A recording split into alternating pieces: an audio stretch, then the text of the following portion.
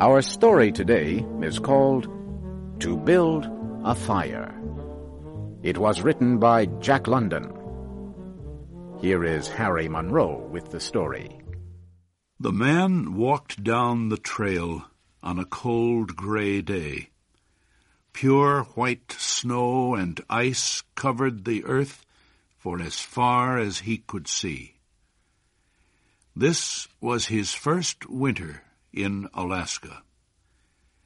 He was wearing heavy clothes and fur boots, but he still felt cold and uncomfortable. The man was on his way to a camp near Henderson Creek. His friends were already there. He expected to reach Henderson Creek by 6 o'clock that evening. It would be dark by then. His friends would have a fire and hot food ready for him.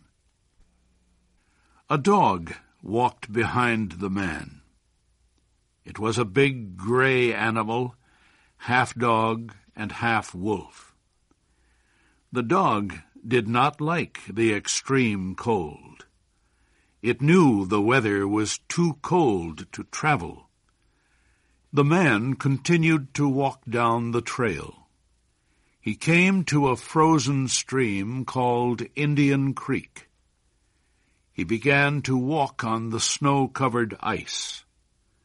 It was a trail that would lead him straight to Henderson Creek and his friends. As he walked, he looked carefully at the ice in front of him.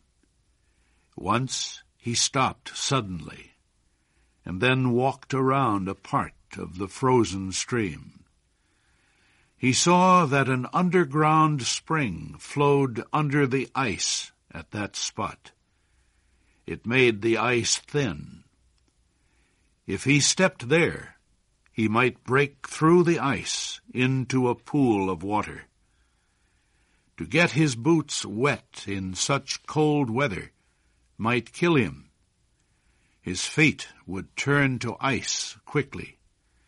He could freeze to death. At about 12 o'clock, the man decided to stop to eat his lunch. He took off the glove on his right hand. He opened his jacket and shirt and pulled out his bread and meat. This took less than 20 seconds, yet his fingers began to freeze. He hit his hand against his leg several times until he felt a sharp pain. Then he quickly put his glove on his hand. He made a fire, beginning with small pieces of wood and adding larger ones. He sat on a snow-covered log and ate his lunch. He enjoyed the warm fire for a few minutes. Then he stood up and started walking on the frozen stream again. A half-hour later, it happened. At a place where the snow seemed very solid, the ice broke. The man's feet sank into the water. It was not deep, but his legs got wet to the knees. The man was angry.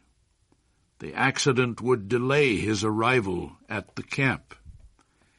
He would have to build a fire now to dry his clothes and boots. He walked over to some small trees. They were covered with snow. In their branches were pieces of dry grass and wood left by floodwaters earlier in the year. He put several large pieces of wood on the snow under one of the trees. On top of the wood, he put some grass and dry branches. He pulled off his gloves, took out his matches, and lighted the fire. he fed the young flame with more wood. As the fire grew stronger, he gave it larger pieces of wood. He worked slowly and carefully. At 60 degrees below zero, a man with wet feet must not fail in his first attempt to build a fire. While he was walking, his blood had kept all parts of his body warm. Now that he had stopped, cold was forcing his blood to withdraw deeper into his body. His wet feet had frozen. He could not feel his fingers. His nose was frozen too. The skin all over his body felt cold. Now, however, his fire was beginning to burn more strongly. He was safe. He sat under the tree and thought of the old men in Fairbanks. The old men had told him that no man should travel alone in the Yukon when the temperature is 60 degrees below zero. Yet here he was. He had had an accident. He was alone. And he had saved himself. He had built a fire. Those old men were weak, he thought. A real man could travel alone. If a man stayed calm, he would be all right. The man's boots were covered with ice. The strings on his boots were as hard as steel. He would have to cut them with his knife. He leaned back against the tree to take out his knife. Suddenly, without warning, a heavy mass of snow dropped down. His movement had shaken the young tree only a tiny bit, but it was enough to cause the branches of the tree to drop their heavy load. The man was shocked. He sat and looked at the place where the fire had been. The old men had been right, he thought. If he had another man with him, he would not be in any danger now. The other man could build the fire. Well, it was up to him to build the fire again. This time he must not fail. The man collected more wood. He reached into his pocket for the matches, but his fingers were frozen. He could not hold them. He began to hit his hands with all his force against his legs. After a while, feeling came back to his fingers. The man reached again into his pocket for the matches. But the tremendous cold quickly drove the life out of his fingers. All the matches fell onto the snow. He tried to pick one up, but failed. The man pulled on his glove and again beat his hand against his leg. Then he took the gloves off both hands and picked up all the matches. He gathered them together. Holding them with both hands, he scratched the matches along his leg. They immediately caught fire. He held the blazing matches to a piece of wood.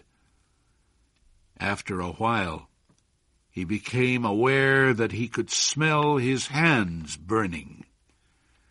Then he began to feel the pain.